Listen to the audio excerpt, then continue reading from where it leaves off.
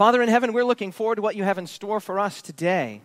And my prayer, Lord, is that as we continue our study through the book of Jonah, that this would not just be an ancient story, but as we've been learning, it would be increasingly a modern story. A story to which we can apply our own lives and our own stories and our own situations. And Father, I pray especially for today. You know that there are going to be several very significant points that I believe are exceedingly germane, not just to the global church, but to our local Kingscliff church. And I pray, Father, today that by your grace and through the Spirit and through the words that you give me, that we would be able to feel the force of these points, that Scripture would come alive today, Father. I pray that that great promise that we see in Hebrews, that the Word of God is living and powerful, would be true today, that Scripture would be alive, not an ancient, dusty document, but today a living, breathing document, a document that places its finger on the very pulse of our lives and our desires and our fears and our hopes. So, Father, now as we turn our attention to you through Scripture, may you, by the Holy Spirit, turn your attention to us. And may the inspiring Spirit now become the instructing Spirit. This is our prayer in Jesus' name. Let everyone say, amen. All right, so you know the drill. Open your Bibles with me to the book of what? Book of Jonah. Thank you, Landon. Oh, good toss. All right, there we go. All right, so we're in the book of Jonah. And let's see what we've got up here. The last two sermons we've begun with a bit of an interesting quotation. The first from Macklemore, Last Sabbath from Steve Jobs. And I searched for a quotation that would sort of launch us in, but I didn't come up with anything. And rather than forcing the issue, I said, no, we're just going to start as it is. So today we're in part 3 of a 7-part series. We have the introduction. But even though it's part 3, today we enter into scene 2.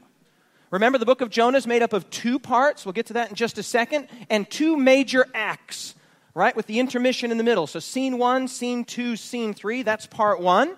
And then we have scene 1, scene 2, scene 3 in part 2. And today we find ourselves in scene 2 of part 1, which is kind of confusing now because this is part 3, but this is scene 2 of part 1. You get the idea. And today we're talking about the mysterious man. Our sermon title is The Mysterious Man. Maybe this will make it a little bit clear. Here's the slide that we put up last week, and as we make our way through, I'll gray out the episode or the scene that we have covered. Right? So you've got your 6 episodes up here. The first episode is God Calls Jonah. We talked about that last week. Chapter 1, verses 1 to 3. Today we're going to be on the second episode, Jonah and Gentiles. Now, I know I've made this point already, but I see some new faces out there, so I just want to make sure that we cover this, that the book of Jonah is really symmetrical. It's really what, everyone? Symmetrical, intentionally symmetrical. Not only are there 2 almost equal parts, part 1 and part 2, but those 2 parts are divided into 3 scenes each, right? And those 3 scenes are all very similar in their basic construction. So, for example, Scene 1 in both parts is God calls Jonah. Scene 2 in both parts is Jonah in interaction with Gentile peoples. And scene 3 in both parts is Jonah calling on God. So today we're going to be there in the build-up, Jonah and Gentiles. In each of these scenes, we're moving from the setup, which is setting the stage, to the build-up, where the drama is increased, the tension is increased, to finally what I'm calling the speak-up, where the primary point or the thrust of that part of the book of Jonah comes out. And so today we're in the build-up, Jonah and Gentiles. And this is going to be a great presentation. I cannot wait. The punchline of our presentation last week, the setup was that Jonah saw his flight on the horizontal plane.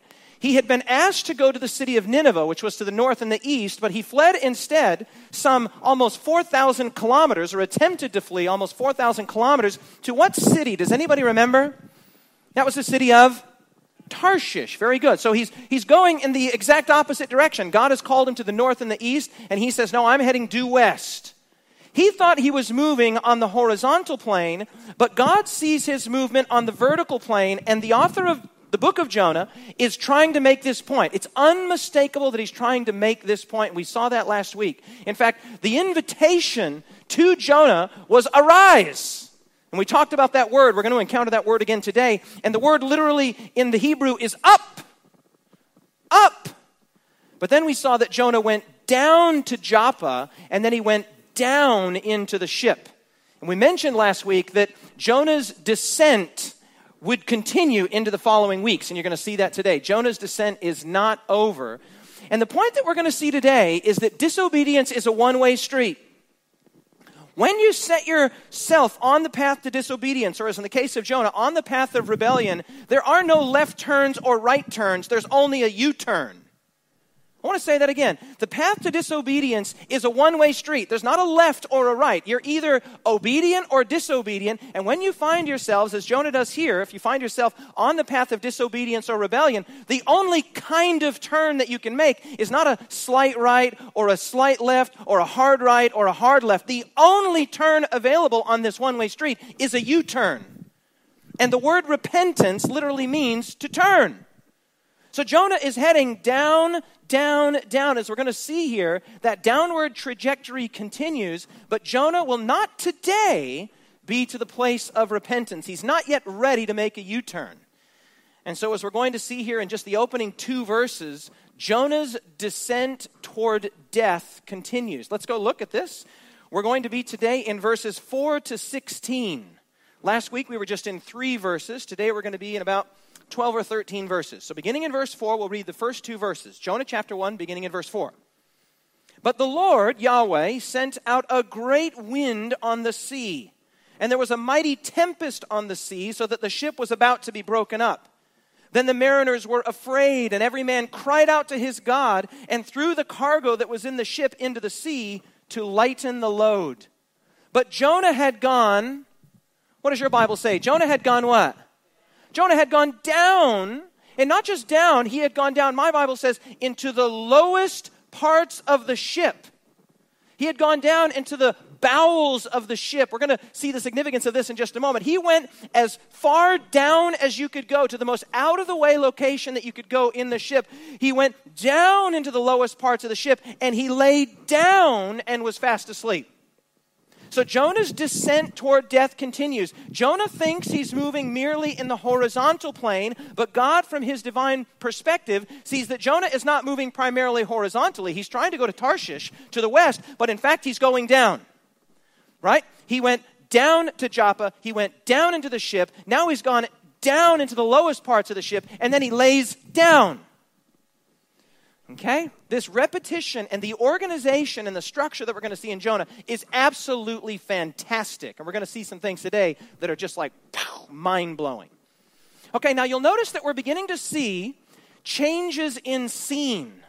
And as I've mentioned before, I just alluded to it a second ago, the book of Jonah is fantastically well organized, very sophisticated in its basic structure. I think I've mentioned already twice that the only other book that I have a studied familiarity with that is similarly organized is the book of Revelation.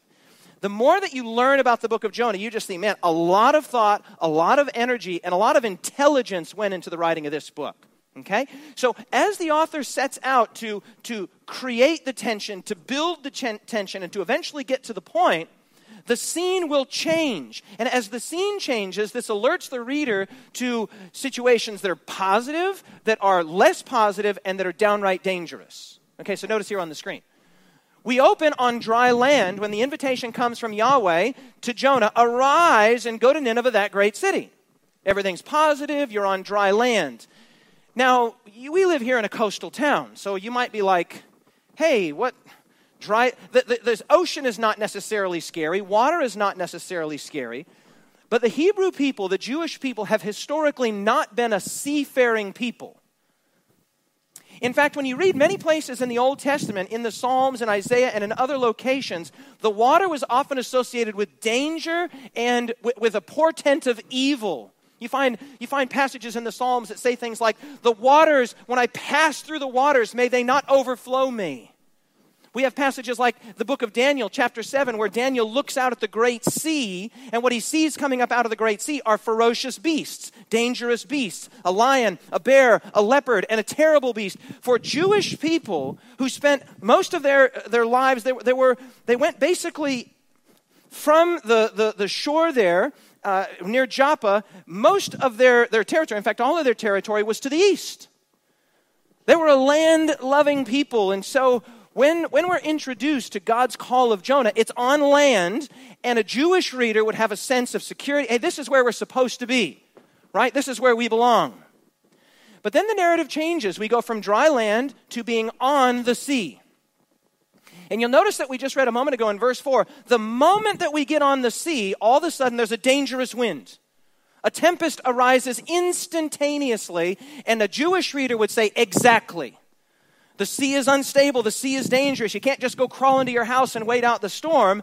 Sea is dangerous. Sea is scary. Sea is unpredictable and volatile. So Jonah moves. His journey should have been a land-based journey. To the north and the east, you don't have to cross any significant body of water to get to Nineveh. But he goes out onto the sea, and the Jewish reader would immediately begin to feel like, uh-oh. If this was a movie score, the cellos and the low bass would begin to go, and you'd have a sense that tension was building, that there was a sort of ominous air about the scene. It's then going to transition, as we'll see in our chapter today, to a stormy sea. Not just any ordinary sea, but now we're going to be on a stormy sea, number 3. Before this chapter is up, Jonah will be in the sea, which for a Jewish reader, and even for us, being cast into a raging sea, that should raise our anxiety level. We should feel like this is a really unstable, really dangerous, really volatile situation. As if that's not enough, before this story is over, you know, Jonah will not just go into the sea, he will go, by way of a large fish, into the depths of the sea. This is Jonah totally out of his element, in an environment that to a Jewish reader and a Jewish writer approximates death.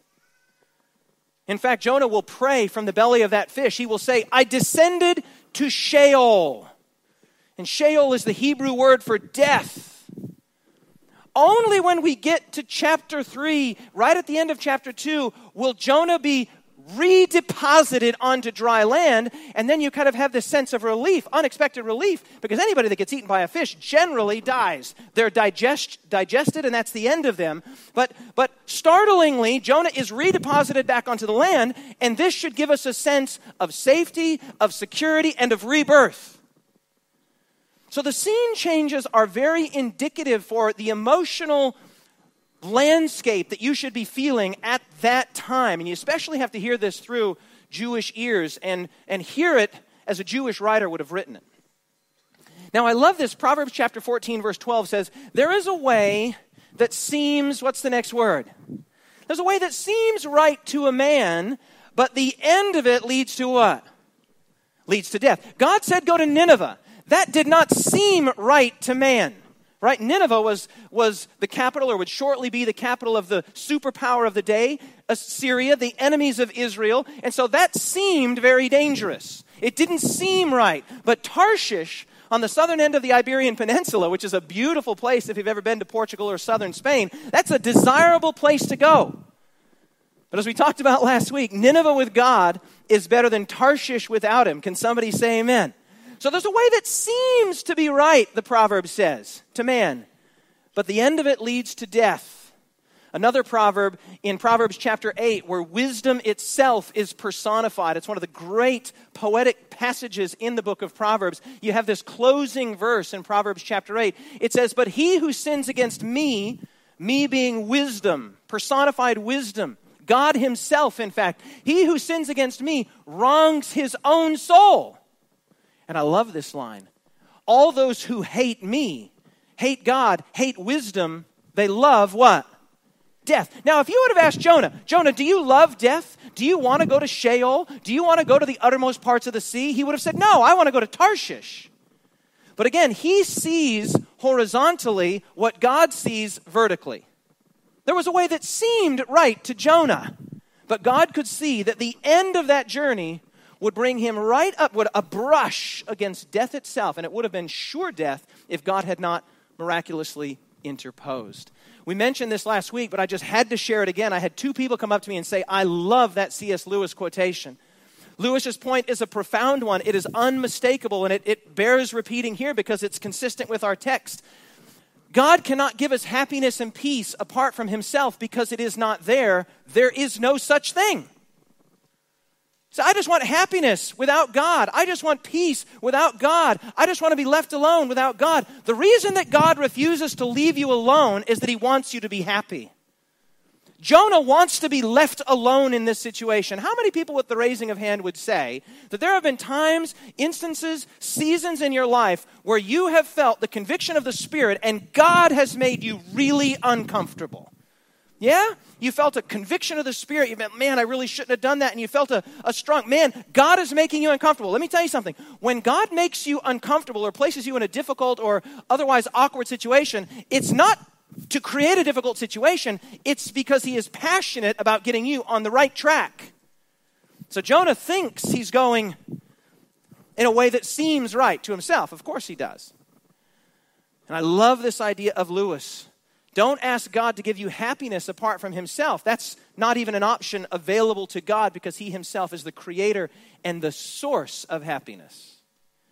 Now, not only has Jonah gone down into the ship and then down into the bowels of the ship, he has laid down. Now, let's continue to read here. Let's look at verse 6 to 9. Let's continue to set the stage. So the captain came to him and said to him, "What do you mean, sleeper?" And what is the first word out of the captain's mouth after that? "What are you doing, sleeper? What are you thinking, mate? We're in the middle of a tempestuous nightmare, a storm to end all storms. What are you doing?" And then what's the first word he says? Arise. Guess what? Same word. The very same Hebrew word, kum. Kum. Up. Arise. Can you imagine how startling and rude and awakening that would have been? The very command that you're fleeing from is arise, and then you're woken up in the midst of a storm where a captain in incredulity is saying to you, arise. You think, this is a nightmare. I'm going to go back to sleep. Arise, but it gets even more amazing. Arise, call, or cry out to your God. Perhaps your God will consider us so that we may not perish. The word cry out is the word kara. And it's the very word that God had said, arise, Jonah, kum, and cry against Nineveh, kara. And now he's awoken by this Gentile sailor captain who says to him, kum, kara, arise and cry out. And Jonah's thinking, this is the very thing that I'm trying to flee from, arising and crying out. And look at the invitation.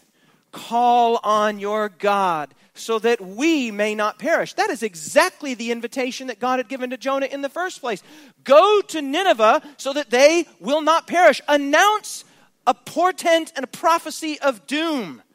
And Jonah, in attempting to flee, has found himself right in the very situation that he was seeking to run from. And they said to one another, come, let us cast lots, that we may know for whose cause this trouble has come upon us. So they cast lots, and the lot fell on Jonah. Then they said to him, please tell us. And here comes an interrogation that seems a little strange, but when you hear it through the ears of the context in which it was written, it makes perfect sense. Look at the interrogation.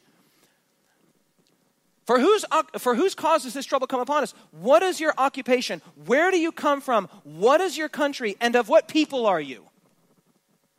I mean, that's a lot of really like in-your-face questions. Where are you from? What are you doing here? What's your occupation?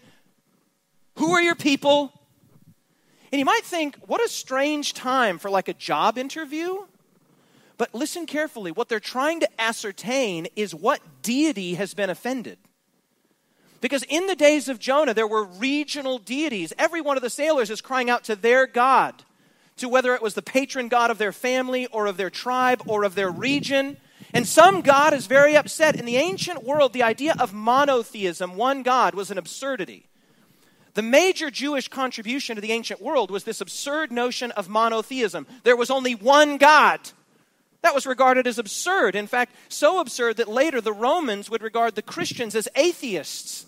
They would literally call Christians atheists. They would say, oh, these people don't believe in the gods. Because every little region and every mountain and every river and many families and tribes had their own parochial deities. And so they're saying, who are you? Where are you from? What are your people? What's your occupation? Who's the deity that we've offended so we can pray to that deity to settle this out? And then verse 9. And he said to them, I am a Hebrew,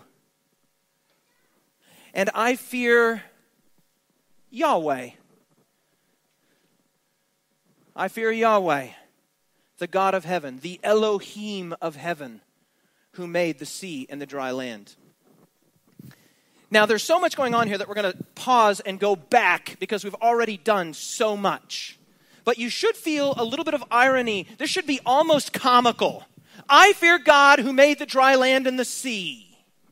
And that's why I'm sleeping down here. Sleeping in the midst of a tempestuous storm. Look at this. His sleepy withdrawal from reality and from other struggles is a warning to the church. As we study textually through Jonah, and not just through Jonah, but through any book in the Bible, if we're doing it right, lessons should be staring us right in the face. And this is a lesson that's staring us right in the face this morning. Jonah's sleepy withdrawal into the bowels of the ship, his disconnection from the context in which he found himself, and his disconnection from the struggles and difficulties of others is a warning to the church. It says to us, are you asleep in the bowels of the ship, Kingscliff Church? Are you asleep? Are others struggling? Are others trying to overcome difficulty and adversity, and you are blind, sleepy, slumbering to their struggle? One of the things that we are very passionate about with these new life groups and the growth group combining with the life group is to become a part of this larger thing that's happening in many Seventh-day Adventist churches, and the language that we've given to that is servolution. There are people in our community that are struggling with various and sundry things, and we're getting together on a weekly basis, and we're discussing what are the needs of our community. If the Kingscliff Seventh-day Adventist Church disappeared from Kingscliff, would anyone notice? If the answer to that question is no, no one would notice, then we really don't deserve to be here. We're like Jonah, we're asleep in the belly of the ship. And someone might justifiably come to us and wake us up and say, how can you possibly be sleeping? Don't you see this crisis? Now, fortunately for us, very recently, and this is a win, for us a win, a mark in the win column, there were just major floods here, as you know, in this area in the last 2 months. And by the grace of God, Kevin Johnson and the ADRA team and a number of other volunteers weren't on the fringes or the outskirts of this catastrophe. They were right in the thick of it. Can you say amen? So much so that Kevin just sent me a letter the other day that was received from someone in the higher ups. Thank you, Kingscliff Seventh-day Adventist Church, for getting involved, because the nature of the flood, when the northern centers were cut off from the southern centers, if the Kingscliff Church and others hadn't stepped into that gap, there would have been a much greater problem right here in our own community. And praise God, our local community said, hey, we're thankful that Kingscliff Church is in our neighborhood. Can you say amen? But we don't want this to be a one-off. We don't want this to be a one-off. We don't want to only be available when there's a disaster or a catastrophe. What if our community came and shook us awake and said, Kum Kara, get up and call on the name of your God. There's people in your neighborhood that are committing suicide. There's people in your neighborhood that need father figures. There's people in your neighborhood that have serious needs. What are you doing? You claim to believe in God. You claim to believe in charitable works. What are you doing, sleeper? It's a warning to the church, to us today. When a church hides from its community, it is worse than a mere absence. A church becomes like a dead weight to that community, a stumbling block to others who say they're so heavenly minded, they're no earthly good. We want to be involved in the dirt and in the muck and in the mire of our local community. Can you say amen to that? We don't want to be so aloof, so holy, so celestial that people feel afraid to approach us, or heaven forbid, afraid to attend our church service. If this church is good for nothing except to meet together and sing some nice songs and to hear the preaching of Scripture, then we're not doing what the community needs done and what they might not even know we are capable of doing. We would be worse than merely absent from our community. We would be a dead weight in our community. Now, God's call, as we mentioned last week, to Jonah was a directional call, and it was an urgent call. Up! Come! Notice this. The Gentile captain's call to Jonah was the very same call. Kum, kara, up. Cry on the name of your God. And I think here's another point that's staring us right in the face, and this is a practical one. And that is that sometimes the voice of God to you is not some, my friend, my friend, my friend, my friend, my son, my son, my son. It doesn't have to be Charlton Heston-esque or Morgan Freeman-esque voice. Sometimes the voice of God to you and me can be the voice of a friend, the voice of a spouse, the voice of an associate, even the voice of a critic. The author of Jonah wants you to get the point. God said to Jonah, Kum kara, arise and cry. When Jonah refuses to hear the call of God and tries to flee in the opposite direction, he's awoken in a startled fashion, and the first words that he hears are, Kum kara. And he's thinking, this is the voice of God to me. Sure, it was the voice of a Gentile captain. Have you ever found yourself behaving in ways toward those that you love, toward your spouse or toward your children or toward a close associate or a family member, and they say something and you suddenly become keenly aware that this is the voice of God to you? Friends, you can be the voice of God to your senior pastor, and hopefully on occasion your senior pastor and his associate, Pastor Joel, can be the voice of God to you. It takes a community. God does not generally speak sonorously and miraculously from heaven. The voice of God is most often heard in community. Thank you, Leon, for that amen. It was well placed. Now here's a great point, another point that's staring us in the face. Non-believers have a right to expect believers to behave as believers. Yes or no? This is a great point. Because you sense a kind of incredulity there. When he comes down, he says, what are you doing? My translation says, what do you mean, sleeper? What are you doing? Don't you have a God upon whom you could call? Where are you from? Who are your people? Of what nation are you? What is your occupation? Hey, can't you make a contribution here? And for those of us that dare to take upon ourselves the name of Christian, or even if you want to be more specific still, Seventh-day Adventist Christian, or whatever flavor of Christian you are, whatever flavor of believer you are, if there is a general awareness in your sphere of influence, in your neighborhood, in your workplace, that you are a Christian, there is a right and a reasonable right for those that are around you to have a reasonable expectation that you will behave in ways that are in keeping with what you claim to believe. Yes or no? So if you're a business owner and you're dishonest in business, that is not behaving in ways that are consistent with your profession.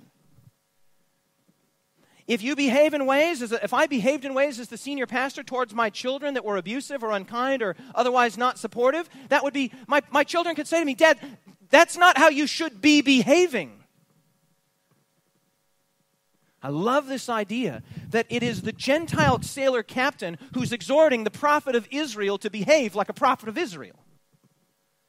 And sometimes it's those, and we're going to get to this point in just a second, sometimes it's those non-believers in our community that say things and alert us. In fact, we had a situation in our own Sabbath school class where one of the young people that was attending, who was not a member of our church, who was regularly attending our young adult Sabbath school class, Sam will know who I'm talking about here, who said, hey, I love going to your Sabbath school class and you all seem like really nice people, but why aren't you doing more? Wow, that's exactly what we need to hear, to have an outside voice, an outside perspective come in and say, hey, if you really believe this, then why aren't you doing this? Can you say amen? I hope you're feeling a little uncomfortable. Non-believers have a right to expect believers to behave as believers. Romans chapter 2, verse 23, the Apostle Paul makes this very point when he says, the name of God is blasphemed among the Gentiles, and then these three very painful words, because of you, as it is written. He's quoting from the Old Testament. He's quoting from the Old Testament, and what we're going to see here, oh man, I'm going to just run ahead a little bit. Jonah is a microcosm. That means it's a model, it's a miniature of Israel's failings and of how the Gentile nations related to Israel's failings. This is going to be phenomenal, okay? Hang on to that thought. Right at this point, we have to introduce the complicated and fantastic structure of Jonah chapter 1, the second part here. Okay, take this off. See, I'm getting warmed up now. Okay, well, I've always wanted to do this. Perfect. Okay, check this out. We looked last week in verse 3, and we saw how verse 3 is formed on a kind of chiastic parallelism, okay, where you have A, B, C, B, A. And this was a common Jewish way of writing, where English poetry often hinges on rhyme and meter. Roses are red, violets are blue, sugar is sweet, and so are you. Hebrew poetry doesn't hinge on rhyme and meter. Hebrew poetry and Hebrew communication in general hinges on repetition of ideas. Recapitulation is what it's called. Say something, say it again. And we had that great quotation last week where it's varied repetition so that at every layer, a little new element is introduced. Look at this. This is what we just read through, and I know it's a little small, but to get it all on there, hopefully you can see it. So we're going to go A, B, C, D, E. And look at this. We start with Yahweh hurls the wind, the storm begins, and the sailors fear, and they pray to their gods. That's what we began there in verse 4. Jonah sleeps, and the cry comes from the Gentile captain, cry out to your God, so that we will not perish. Continuing our way through. That we may know, they cast lots, so that we may know on whose account the storm has come. The sailors then question Jonah, who are you, where are you from, what's your occupation, what are you doing here? And then finally, verse 9, which is the centerpiece of the whole thing. We'll return to that in just a second. Verse 9, look at it again. So he said to them, I am a Hebrew, I fear Yahweh. And that's the mountaintop. Now, as we continue to make our way through the rest of the passage, check this out. The sailors fear, now we're going the other way, E-D-C-B-A. The sailors fear, the sailors question Jonah. Jonah says, I know this is on my account. The sailors struggle for land. They cry out to Yahweh, let us not perish. The sailors then hurl Jonah into the water. Same word, by the way. The Lord hurled a strong wind on the sea. The sailors hurled Jonah into the water. The storm ceases, and now the sailors fear and worship Yahweh, not their own regional gods and deities. So when you put it all together, it looks like this. It's absolutely phenomenal, the structure of this book. What you have is correspondence between A and A, B and B, C and C, D and D, and the center point of any chiastic parallelism, the point that the writer is very purposely, very meticulously driving you toward is the center point, the top of the mountain.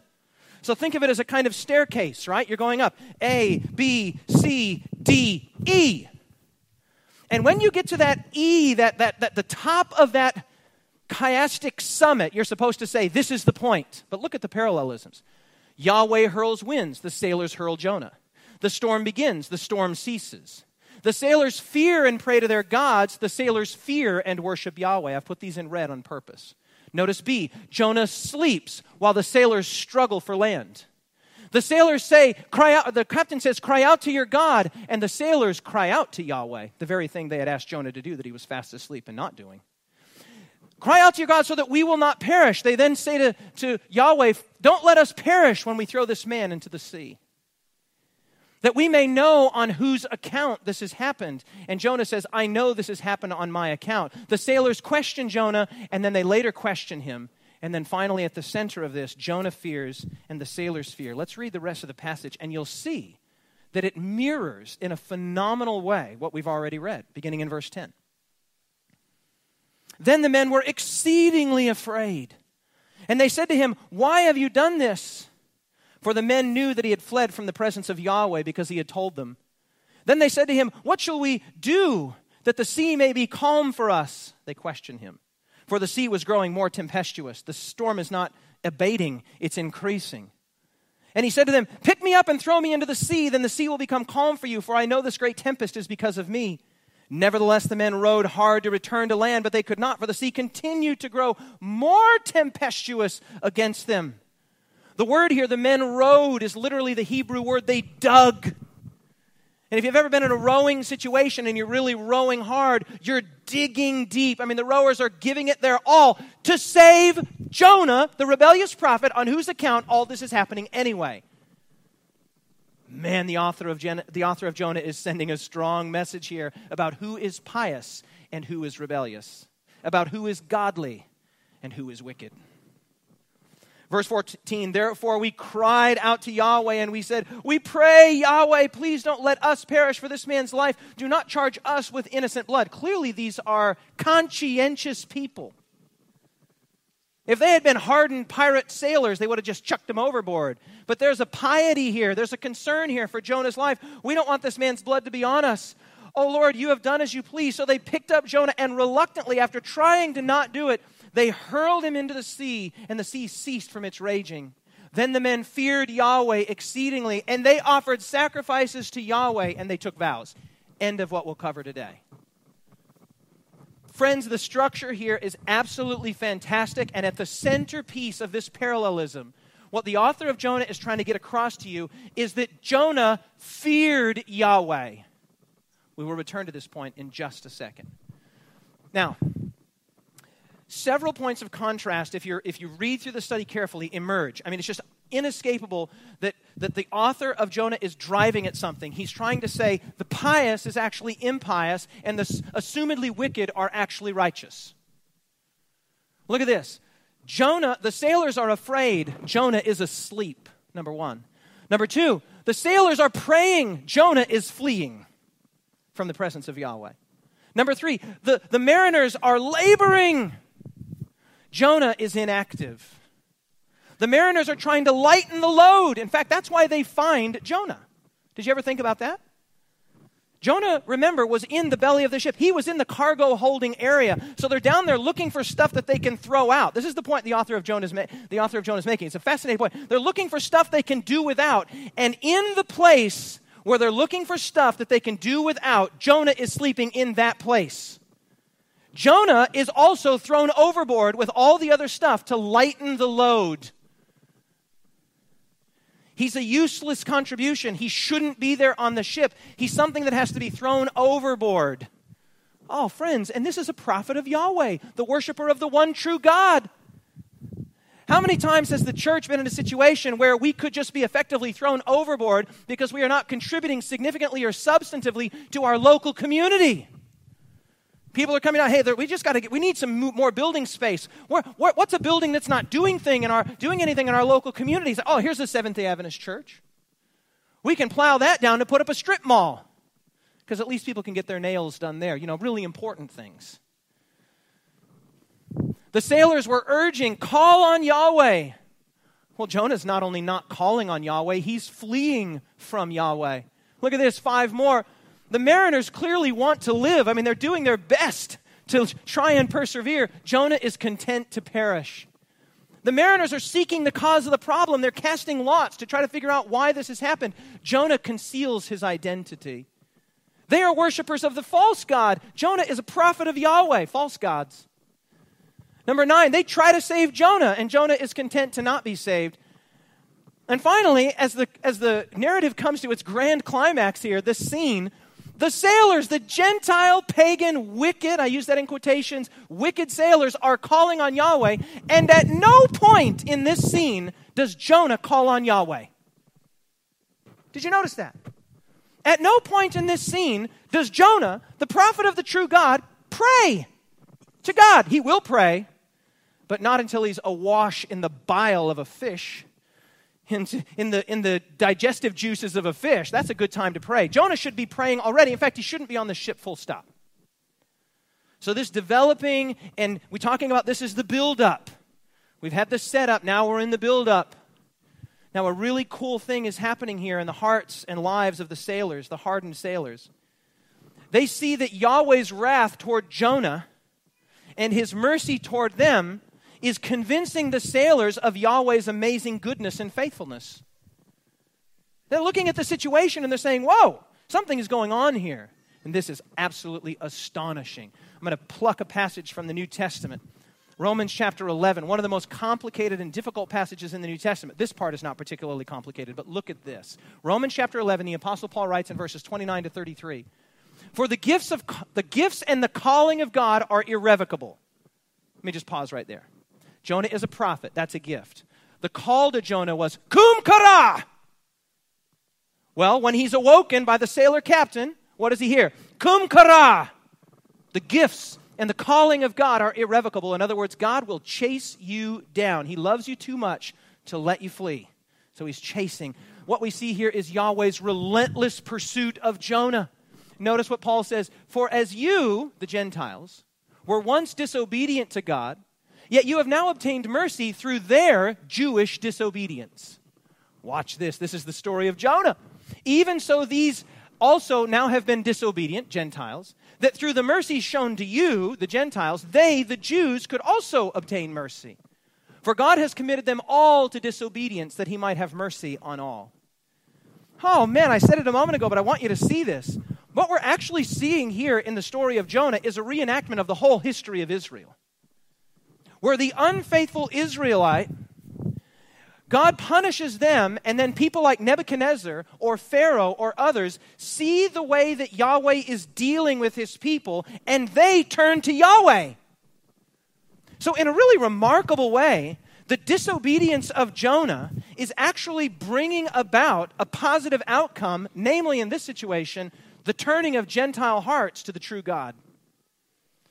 Man, God is amazing. Look at how Paul says this is all very mysterious. This is really hard to understand. So Paul just shakes his head in bewilderment. And notice what he says here. Oh, the depth and riches both of the wisdom and knowledge of God. How unsearchable are his judgments and his ways past finding out. I mean, how does God pull that off? That a rebellious prophet actually becomes good news for Gentile sailors? That a rebellious nation, the nation of Israel, actually becomes good news for the Gentiles? Because God treated them with wrath and judgment, and then the onlooking Gentiles are driven to Yahweh because of what he sees happen there. And then in a really cool reversal of fortune, when God treats the Gentiles with compassion and kindness and mercy, the point that he makes there is that the Jews look back on that and say, hey, we want some of that mercy too. And God says, yeah, you can come in. And Paul just shakes his head, as I suppose Jonah might, as the author of Jonah might have as well, and just said, blah, blah, blah, blah. How God pulls all this together in a marvelous synchronous symphony is known only to God. His ways are past finding out. Can you say amen? Man, there's just so much depth in here. Israel's unfaithfulness, historically, created an opportunity for Yahweh's faithfulness and goodness to be magnified. You can say that this way. Where sin abounded, grace abounded much more. In a really weird and wonderful and wild way, Israel's unfaithfulness does not thwart the plan of God. It actually enables and magnifies the plan of God in a way that it wouldn't have been magnified had Israel been faithful. Does that mean that God wanted Israel's unfaithfulness? Of course not.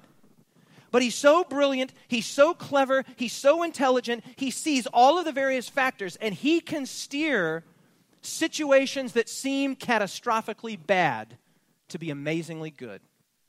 A member of this church, somebody that many of you know well who's not with us here today, Summer, has breast cancer. As you know, many of you, her grandmother died of breast cancer when she was very young. Her mother died of breast cancer when she was very young, so it was little surprise when Summer also got breast cancer. And Summer, being a vigorous person and a journalist, she was not going to take this laying down. So she started researching like crazy, and she started getting healthy in every other area of her life, and she just applied herself to such a degree that the amount that she knows about breast cancer is astonishing.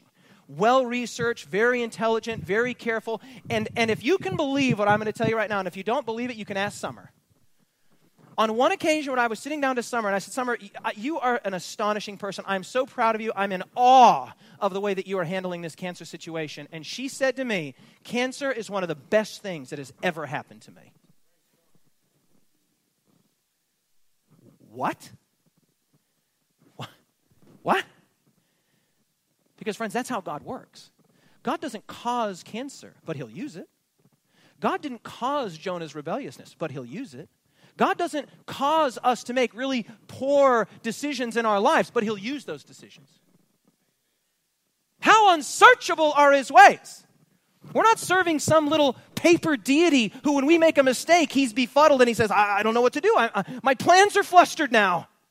You blew it. I don't know what to do. I'm trapped. No.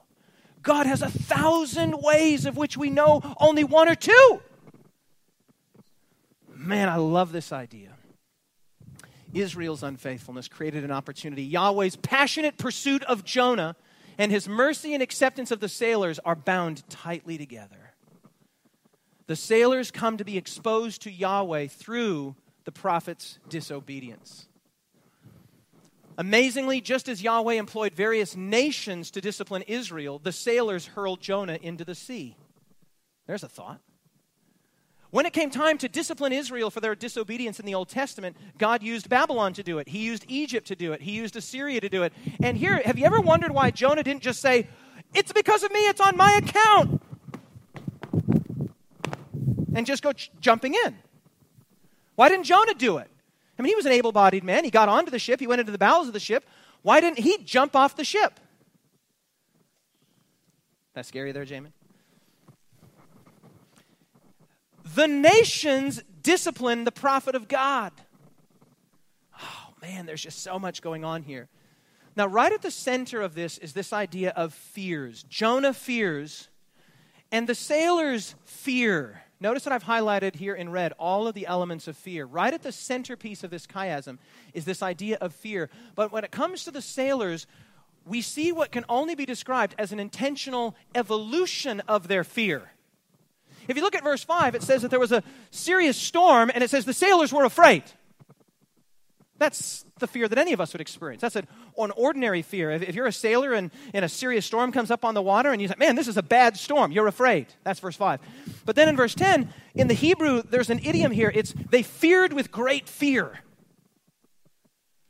The fear now is intensifying because they realize this is not an ordinary storm caused by high and low pressure systems. This is a supernatural storm. And so now they're like, oh man, and that's the ancient world, a world ruled by capricious and arbitrary deities. And they're like, oh man, we've really made one of these local gods mad. We've teed him off. We got to find out who it is so we can make things right. And then when things are made right by the hurling of Jonah into the sea, I cannot wait to get to that next week. Verse 16 says, they feared with great fear Yahweh. So we go from an ordinary fear to a supernaturally based fear to a fear of the one true God. And some of your translations will say, not that the mariners feared Yahweh. Several translations say the mariners worshiped Yahweh. And the reason is that this word fear is intimately tied together with the Hebrew idea of reverence and worship. Get the picture in your mind. The prophet of Israel is fleeing in a westerly direction, and Gentile sailors are coming to worship and sacrifice to Yahweh, the one true God.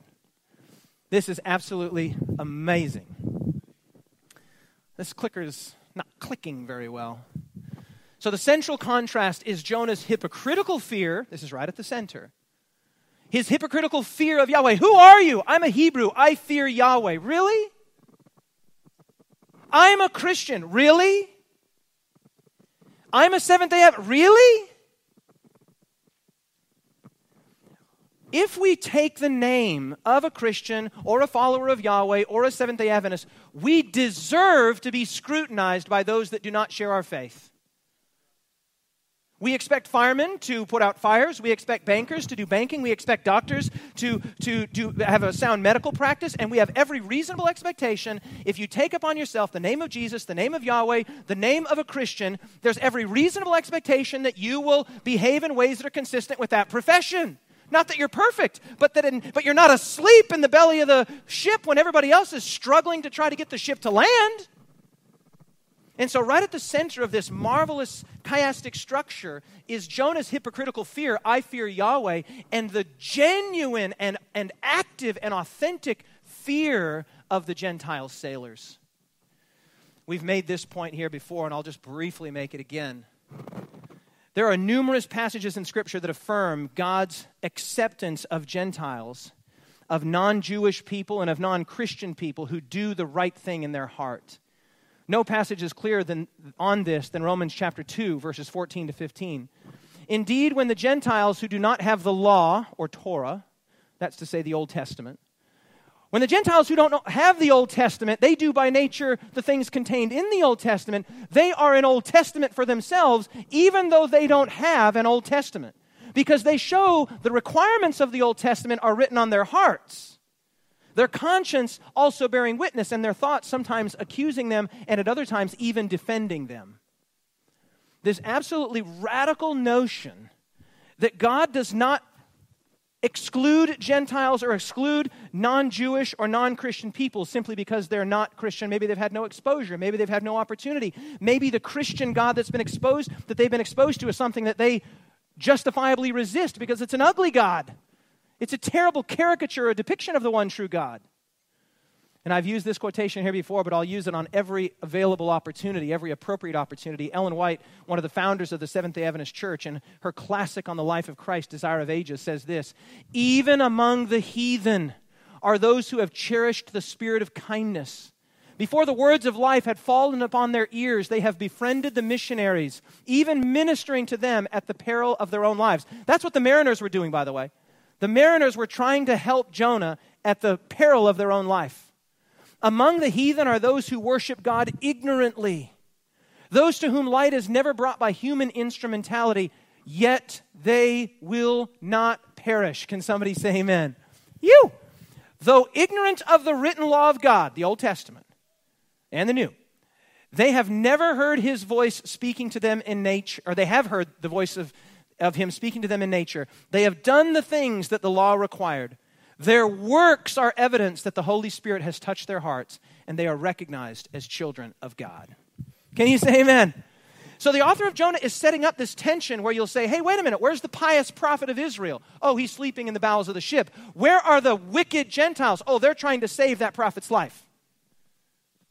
And you're supposed to step back, have a little chuckle, and say, who's righteous and who's wicked here? By the way, this isn't just a Jonah issue. You will remember in the days of Jesus, Jesus was asked, what's the great commandment in the law? And he said, to love the Lord your God with all your heart, mind, and soul, and to love your neighbor as yourself. And some people are like, okay, question Messiah, or question Rabbi, who's my neighbor? And then Jesus tells this story about a Samaritan who behaves in ways very similar to the way that these Gentile sailors are behaving, trying to save life, trying to help. And then the Jews and the priests and the Levites were just going by, tisk, tisk, not paying any attention. There are many non-Christian Christians and many Christian non-Christians. Can you say amen? Let that settle in. There are many non-Christian Christians and there are many Christian non-Christians. The name Christian, the name Seventh-day Adventist, the name of Jew doesn't mean anything. God is working with everyone, everywhere. Can somebody say amen? Thank you, Jesus. The mariner's hard but futile rowing hints that salvation cannot come by human effort, however sincere and vigorous. When Jonah says, throw me into the sea, they're like, no, we're going to dig. The Hebrew word is dig, and they try to save. And the author of Jonah is sending us a subtle, not so subtle signal here, that when Yahweh brings about a judgment, no human effort can deliver from it. When Yahweh brings about a judgment, no human effort or overture will escape. No, that's not going to happen. So they try and they try and they try. Ephesians chapter 2, verses 8 and 9. For it is by grace you have been saved through faith, and it is not from yourselves. Somebody better say amen. It is the what? It is the gift of God, not by rowing, lest someone should boast. If salvation is going to come to the situation, and it is, it will come by Yahweh's intervention, not by human effort. Oh, now this is a really cool point. There is not a point from Ellen White, Faith and Works, there is not a point that needs to be dwelt upon more earnestly, repeated more frequently, or established more firmly in the minds of everyone than the impossibility of man meriting anything by his own best good works. Salvation is through faith in Jesus Christ alone. Now, I love that last phrase there. Salvation is through faith in Jesus Christ alone, because you have a series of prepositional phrases here, right? Through faith in Jesus Christ. So what I'm going to do is I'm going to do something a little radical here. I'm going to take out one of those prepositional phrases, not because it's unimportant, but because the way you know if you're dealing with a prepositional phrase in English grammar is if you take it out, the sentence still maintains its structure. So watch what happens here. Salvation is through faith in Jesus Christ alone. We know that it's in Jesus Christ, so we're just going to extract momentarily that prepositional phrase and look at what we end up with. Say that with me. Salvation is through faith alone. And when we say salvation is through faith alone, we are planting ourselves firmly in the Protestant tradition. This is, as you may be aware, the 500-year anniversary of Luther's protest in Wittenberg. October 31, 1517. Here we are in June of 2017, 500 years ago. The Protestant Reformation was carried powerfully and profoundly forward when Luther, a monk, resisted the overtures of the church, resisted the overtures of the establishment, and he and others stood on these 5 solas. The word sola is Latin for only. And they stood firm. They refused to be moved. They said, not by councils, not by popes, not by priests, not by ecclesiastical councils. They said, only Scripture, sola scriptura, only Christ, no priests and other mediaries, only by grace, not by works, only by faith, not by any rowing of mine, and only to the glory of God. The 5 solas of the Protestant Reformation, and I tell you, some big things are going to happen this year and are already happening, where the Protestant world, in order to try and get back to Rome, are already making and will continue to make some very serious concessions. But Seventh-day Adventists and others like us are going to stand over here and say, we're going to stand on this idea that salvation is through faith alone, communicated in Scripture alone, given by grace alone, through Jesus alone, to the glory of God alone. Yes, the church has a role to play, but the role of the church is proclamational, not salvational. We have something to say, but the church doesn't save anybody. Can somebody say amen? All right, that's why this year at Light Bearers, in about a month's time, we are doing our whole convocation this year. It's titled 500, The Reformation Continues. I cannot wait. It's going to be so exciting, and as soon as those materials are available and up, I will get them to you as well. I cannot wait. I'm just going to skip that quotation. I want to get to the punchline here. All right, we're right at the end now. This is again from Kevin J. Youngblood's Jonah, God's Scandalous Mercy. We looked at this last week. The mariners are gripped in the end by a profound sense of awe at Yahweh's readiness to reveal himself and at his responsiveness to their great need. He's not like these other deities that you cry and you cry and you cry and you pray and you pray and you pray and you make offering and offering and offering to and nothing happens. They pray to Yahweh and something happens. Prayer works. Can you say amen? Lance, can you say amen? I had Lance and the team praying that I would find my Bible. This Bible was missing for 2.5 months, and it's a small thing. But God knew where this Bible was, and he brought it back to me right on time. Right? Amen. It's just amazing. God answers prayer. I love this idea. They're like, who is this God that answers prayer? Well, he's Yahweh. He's the God of Jesus. Never have they encountered a deity so forthcoming regarding his will and so ready to deliver those who turn to him in humble petition. This is a living God. This is an active God. This fear for Yahweh, however, is no mere religious sentiment. It finds tangible expression in the crew's grateful worship. And this will be the final point that I will make. Actually, the second to the final point I will make. Friends, notice how spontaneously and how authentically worship just springs once there's deliverance. Now, I hope you can take this on the chin. You ready? Here we go. I'm going to punch you in the head here, so take it well. Our worship should reflect the greatness of our God, Yahweh, and true worship always does. Half-hearted singing, non-participatory singing, sitting there complaining about the singing, whinging about the worship, every aspect of it. When we come together in corporate worship, if you come with a consumer mindset and you say, I didn't like that song, there was too much drum, there wasn't enough drum, there wasn't enough hymn, there was too many hymns. If you come with a consumer mindset, I want to tell you something. You will leave disappointed. Something corporate is happening. Something special is happening. When we come together as a body, we are not coming to get, but to give praise to Yahweh. So that your personal preferences and desires, hey, look, I have personal preferences and desires too. There's food that I like to eat, but if I go to your house to eat, I don't expect that you will cater to my whims and desires. I'm there as a part of a community, and we have this really self-centered, me-centered, consumerist mentality that if it doesn't meet me and my standards and every detail, that you think you are somehow given a pass to not participate in worship with your community. everybody is making concessions. And when we're doing worship right, spontaneously and wonderfully and enthusiastically, we should just praise Yahweh. So many of our attitudes toward worship and toward music and toward the service and other things is very consumer-based. Hey, I didn't like that. Well, who cares if you didn't like it? Are you here to get or to give?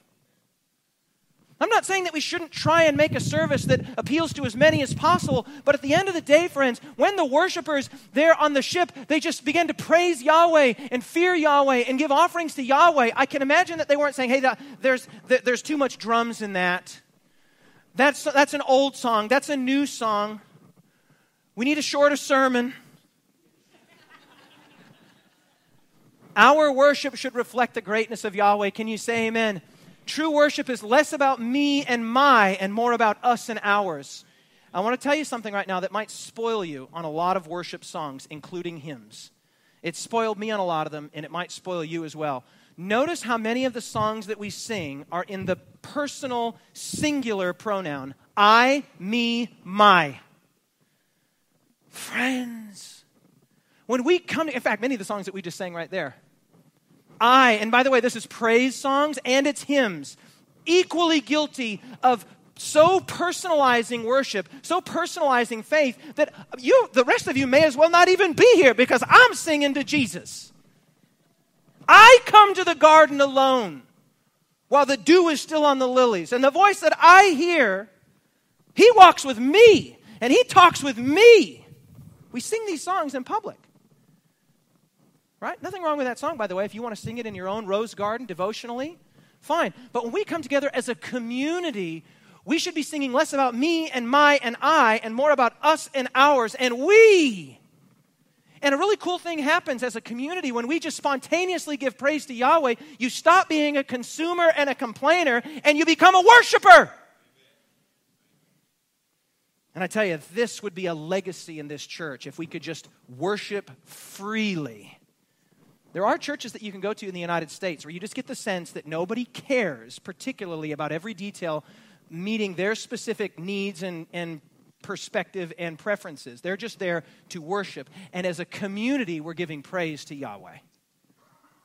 Oh, I love the fact that you're a little quiet. It means that it's touching right where it should be touching. I take that back. You're always quiet. All right. Worship should bind us together profoundly, but it often divides us, and you know that's true. Okay, last point I want to make here. Great one. C.S. Lewis, I saw this.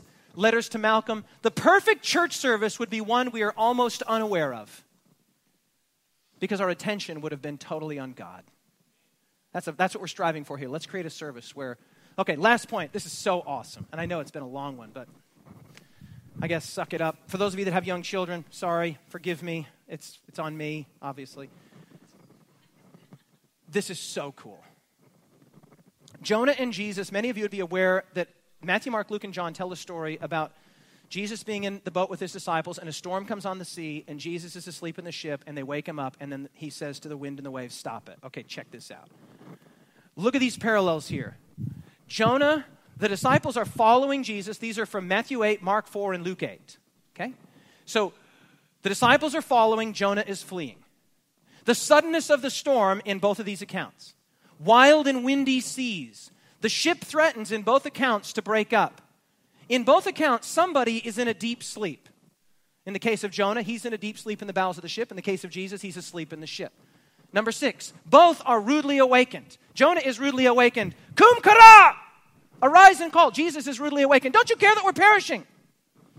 Number 7, both have a fear of perishing. Number 8, in both situations, the sea is calmed by the protagonist in the story. In the case of Jonah, by Jonah, and in the case of Jesus, by Jesus. Men then marvel that the protagonist has calmed the sea, and fascinatingly, the phrase feared exceedingly is used in both the Jonah story and in the gospel story. Now, why would we have these tremendous similarities between the gospel story of Jesus in the ship and Jonah? And this is it. It seems impossible that the gospel writers didn't have the Jonah story specifically in mind. Well, why? Why would they have this Jonah story in mind? Particularly when we consider Jesus' emphatic identification with the sign of Jonah. We said that in our introduction, but he answered and said to them, an evil and adulterous generation seeks after a sign. Notice this is just a few chapters later, Matthew 8, now we're in Matthew 12.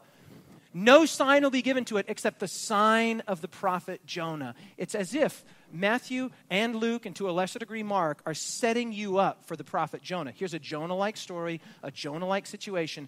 Jesus is the new Jonah. And if you're thinking, Jonah in what sense? In the rebellious sense? No. In what sense is Jesus Jonah? Now that's a whole other sermon we're going to get to in the future. But Jesus says, the sign of the prophet Jonah. For as Jonah was 3 days, this is the hint as to how Jesus was Jonah. As Jonah was 3 days and 3 nights in the belly of the great fish, so the Son of Man will be 3 days and 3 nights in the heart of the earth. The men of Nineveh will rise up in judgment with this generation and condemn it, because they repented of the preaching of Jonah, and indeed a greater than Jonah is here. The gospel stories and the Jonah story are both telling this ship story that are very similar, setting us up for the real Jonah, the true Jonah, not the Jonah in the belly of the fish, but the Jonah in the heart of the earth. The center of both of these scenes is an issue of identity. Just who is this mysterious man? Remember? Who are you? Where are you from? And what is your occupation? Identity. We need to know who this sleeping person is. Well, that's at the center of the Jesus story. Who are you? Where are you from? And what is your occupation? In the first scene, a faithless man seriously endangers the lives of those around him. That's the Jonah scene. In the gospel scene, in the second scene, the faithful Messiah saves those who fear danger and death. Friends, we are set up for one of the most Christ-centered applications and one of the most Christ-centered books in the entire corpus of Scripture. Jesus said, "Come to me, all, Jew and Gentile alike, all who are weary and burdened, and I will give you rest. Take my yoke upon you and learn from me, for I am gentle and humble in heart, and you will find rest for your souls. For my yoke is easy and my burden is light." Friends, Jesus saves both Gentiles and Jonahs. Jesus saves both Gentiles and Jonahs, both believers and non-believers. And this is what we're going to talk about next week. But he often does it in unexpected ways. God saves both Gentiles and Jonahs, but not always as expected. And next week we're going to encounter a salvation that looks suspiciously like wrath. Let's close with prayer. Father in heaven, today, man, this is a long sermon, Lord. I hope it came across, and I hope that in this case, more wasn't less. Father, help us to have a strong sense that you are a living God, the true God, not a paper God, not a plastic God, not a widget God, not a concept God. You're the living God of Abraham, Isaac, and Jacob. Father, you are just as alive today as you have ever been. You are just as awake today as you have ever been. Father, are we alive? Are we awake? Or are we in the bowels of the ship? And Father, today, some of us, you're waking us up. You're shaking us, and you're saying, "What are you doing, sleeper? Arise and call on your God." And Father, today, some of us have heard the news that our non-Christian friend or brother or sister or son, that just because they're non-Christian doesn't mean they're not Christian. And Father, we've also heard that just because we're Christian doesn't mean we're non-Christian. That you pay far more attention to action than profession. And today I pray, Father, that this would be a church, and it is, but I pray increasingly and even more we would be a church that's passionate not just about saying, but about doing. Not just about proclaiming, but about living. That we would be so immersed in the muck and the mire in the lives of our community that we would be inseparable from our community. And finally, Father, today some of us have learned that worship is not about consumerism. It's a spontaneous reaction to the greatness of Yahweh. And Father, I want to ask your forgiveness where I have come at times as a consumer and found myself disappointed that something didn't meet my supposedly important standards. Father, I just pray that the spirit of primitive godliness, of primitive worship, of authentic praise to you would emerge in our financial offerings, in our singing offerings, in our intellectual offerings as we pay attention, in our service, Father, that we would just spontaneously be worshiping you, the one true God, the great God, the God of the earth and the sea. Father, some of us today are Jonahs, fleeing and asleep. Father, some of us today are Gentiles, not aware as we could and should be. And Father, some of us, I suppose, are both or in between. I pray that today your saving grace would be upon us and that we would respond to this mysterious man and say, who are you? Where are you from? What is your occupation? And we would hear Jesus say, I am from heaven. I am the Messiah, and I am your Savior. And it is in his name that we pray. Let everyone say, amen. God bless you all. Hey, greetings from beautiful and sunny Kingscliff, Australia. I want to take just a moment of your time, first of all, to thank you for tuning in, watching the program. I trust it was a blessing to you and your soul, drawing you closer to God and his will for your life. I also want to let you know that we are planning a significant expansion of our existing media ministry here at the Kingscliff Church. To find out more about this expansion and how you can get involved, go to bringitkingscliff.com. You can go either to the homepage or to the Our Gifts page to find out how you can come alongside us and support, not just with your viewership, but also financially and with your prayers. Hey, thanks again so much for watching, and take care.